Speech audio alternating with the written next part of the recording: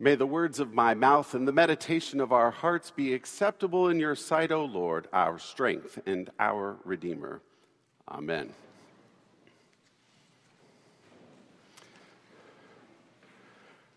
First, a very happy Independence Day weekend to you all. Hope it's great for everybody.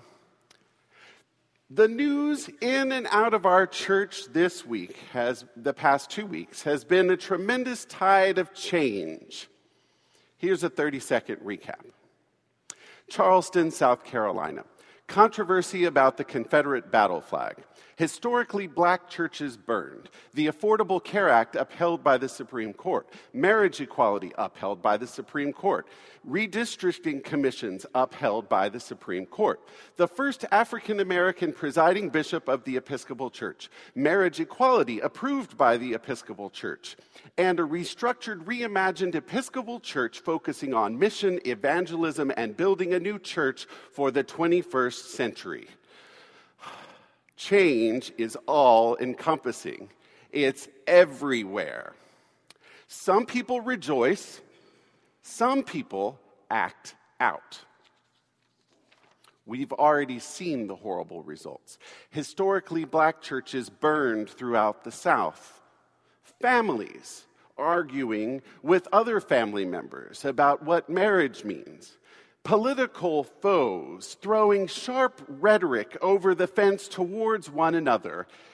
Hatred renewed. Discord championed. What is going on, America, this 4th of July weekend? What is going on? Something like this must have happened July 4th, 1918, when President Woodrow Wilson said in a speech, "It is not patriotic to concert measures against one another. It is patriotic to concert measures for one another." He goes on, "In one sense, the Declaration of Independence has lost its significance. It is one thing to be independent, and it is another thing to know what to do with your independence. It is one thing to come to your majority, and another thing to know what you are going to do with your life and your energies. And one of the most serious questions for sober-minded men to address themselves to in these United States is this: what are we going to do with the influence and power of this great nation? Are we going to play the old rule of using that power for our own aggrandizement and material benefit only? You know what that might mean." Woodrow Wilson, he has a point. Independence, what and why are we celebrating it? What have we learned throughout these many years together as a society? Are we improving our time together, or are we pulling one another apart? The more things change, the more they seem to stay the same. In some ways, the gospel tells us this too. Jesus goes back to Nazareth. His family thinks he's gone nuts. They actually take offense. I love how the gospel writer tells us he could do no deed of power there except that he laid hands on a few sick people and cured them. I guess when you're around Jesus long enough, a few little miracles must not seem like very much. But the point is that the more things actually could be changed, be transformed in Nazareth, the more they stayed the same. Is this really the case for us? Is this really the life with God that we want? The gospel goes on to share a vignette of Jesus sending out his disciples 2 by 2. He sends them out to other places to do ministry. A Scottish New Testament scholar says that Jesus sent those disciples out in ministry as kind of an experiment. Could they do the work? Can we do the work? These stories are always a little bit tricky to preach on because their modern day application can easily get lost. We want to unpack the minutia of what happens with each and every healing miracle story. We want to see the miracle in real time. We want to know beyond a shred of doubt what is really going on. But that's not the point. The miracle stories are meant to help us see a reality of possibility, that possibility that God does act, and that God heals, that God, through Jesus, overturns and breaks down our limited view of the world, removes a bit of our selfishness, and helps us open our eyes to see a deeper truth about ourselves and how we relate to God and how we relate to one another. Beyond this, miracles might also actually help us put into words what God is doing for us and help us develop the language and habits to live more fully into life and to help other people live more fully into life as well. So as we hear today's story about Jesus sending out the disciples to go and heal, and then when the story tells us that they do just that, what might that say about us? We live in a wealthy country where there is more food available than we actually need, yet children go hungry every day. We live in a society that on paper proclaims liberty and justice for all, yet the poorest of the poor are incarcerated at rates several times that of the middle class. But this doesn't have to be exclusively about national policy or even our societal behaviors, because it can't be. That's not the whole and complete gospel. Everything has to start within each one of us. It starts in our hearts. That's at the core. So, how many of us have some level of discomfort with some type of person different than ourselves?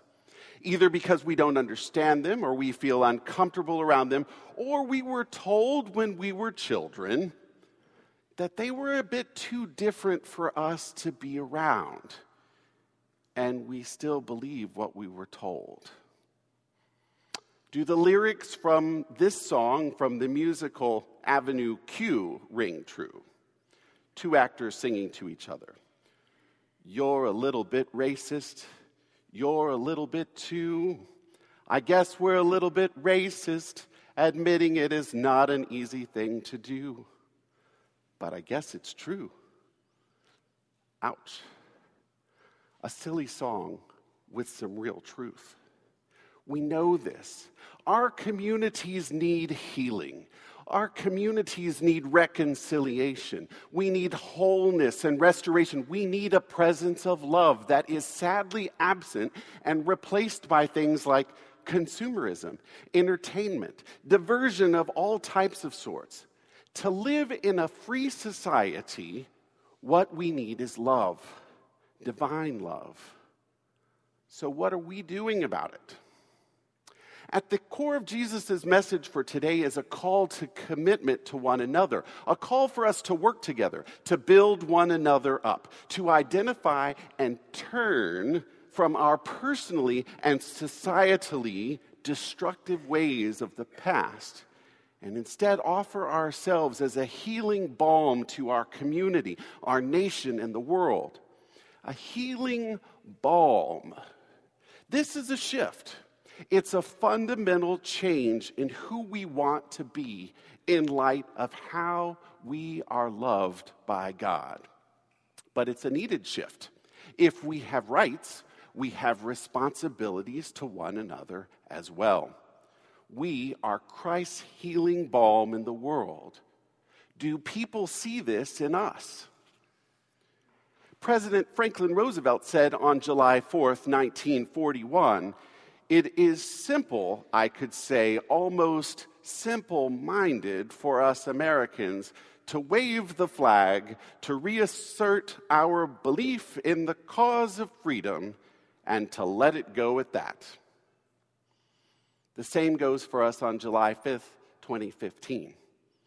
Our cause for seeking freedom and liberty has changed, and waving flags and believing in something good isn't the only thing that's going to cut it.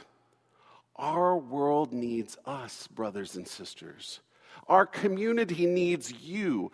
Our community needs to see you as reconciler, restorer, healer. This is a fundamental call of our faith. And so I want to close by challenging us. What are you going to take on this year that will promote liberty, reconciliation, and healing in our society? How will you act as Christ's disciple to your neighbor, or to your coworker, or to the stranger that you meet tomorrow on the street? Some people might rejoice. Some people might act out against you. Even if people reject you, even if you find that your efforts are not well received, remember, the same thing happened to Jesus in his hometown. He wasn't welcomed and couldn't do great deeds of power, but he still laid hands on a few sick people and made them well. And you can too. Imagine then, as Christ's disciples on this 4th of July weekend, for God, for country, and for our fragile and beloved world. Imagine what Christ sends you out to do now.